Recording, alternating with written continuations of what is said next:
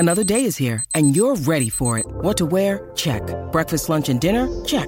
Planning for what's next and how to save for it? That's where Bank of America can help. For your financial to-dos, Bank of America has experts ready to help get you closer to your goals. Get started at one of our local financial centers or 24/7 in our mobile banking app. Find a location near you at bankofamerica.com/talktous. What would you like the power to do? Mobile banking requires downloading the app and is only available for select devices. Message and data rates may apply. Bank of America N.A., member FDIC. So I've been working really hard this year, month by month, and I've been accruing PTO, and it's come time to use it. But how much should I hold on to?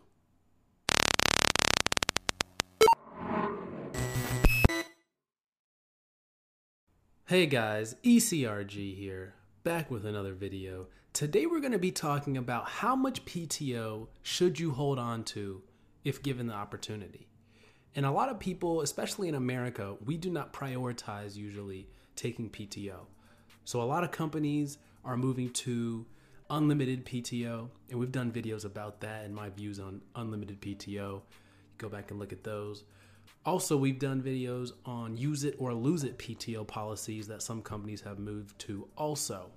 And we've also done videos on that talking about how I view those. But just to summarize real quick, I'm a big fan of use it or lose it, not a big fan of unlimited PTO.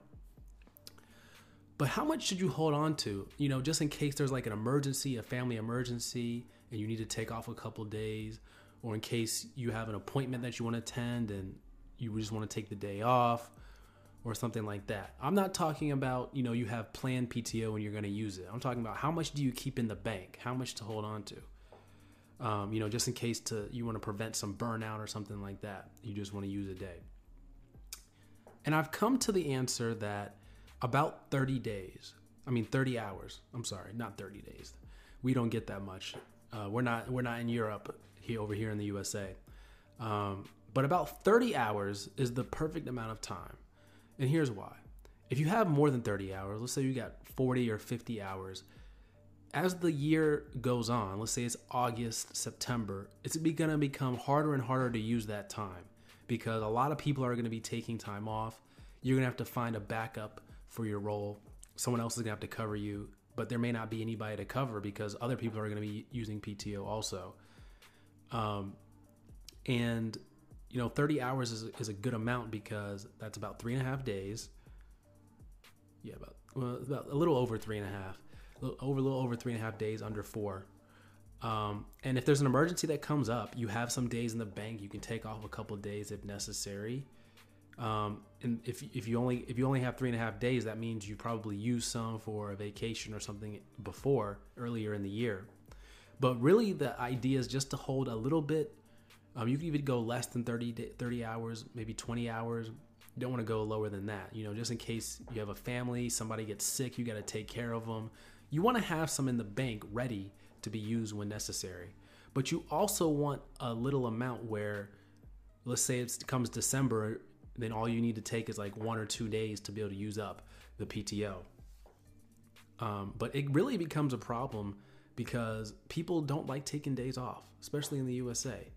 I don't know what it is about our culture, but we do not like taking days off unless we need to. And I think we should really become self-aware about that and understand, there's nothing wrong with taking a day off and just sitting at home all day. A lot of times we think we got to take time off and go do something. We've got to go, travel across the country. We've got to go on some extravagant vacation if we take some time off. But there's nothing wrong with just taking a day or 2 days off and just cleaning up around the house, being really lazy, slogging around, eating your favorite food. There's nothing wrong with that. And I think that becomes really hard for us to, think we're going to think we're wasting our PTO if we're just doing that. But oftentimes, if you're in a use it or lose it PTO system, or even if you're in an unlimited system, you're wasting it by not using it because the system is set up for you to use it because you've earned it, you've accrued it. So use that PTO, guys. Do not be afraid to use it. And, I've come to, over the years in the research industry, I've come to realize that about 30 hours is probably the max. But in between 20 and 30 hours is probably right where you want to be, just in case you've got some things come up and you want to be able to take a couple of days off for it. So hope this video was helpful. I know a lot of people who haven't worked a full-time job before with PTO benefits may not know that, and especially the first couple of years, they may just accrue those hours and not really know, how to use them or how much they should save for that. So don't be afraid to use those PTO days. We've talked about that a number of times on this channel, how you need to use your PTO. And especially as the year progresses on, August, September, October, you're getting some holidays in there. So go ahead and combine them with some PTO days and get yourself a really, really long holiday. So as always, guys, like this video, share this video, subscribe to the channel, leave a review on the podcast, and email us at eliteclinicalgroup@gmail.com. If you'd like your resume reviewed or any coaching or anything like that, email us there. Take care.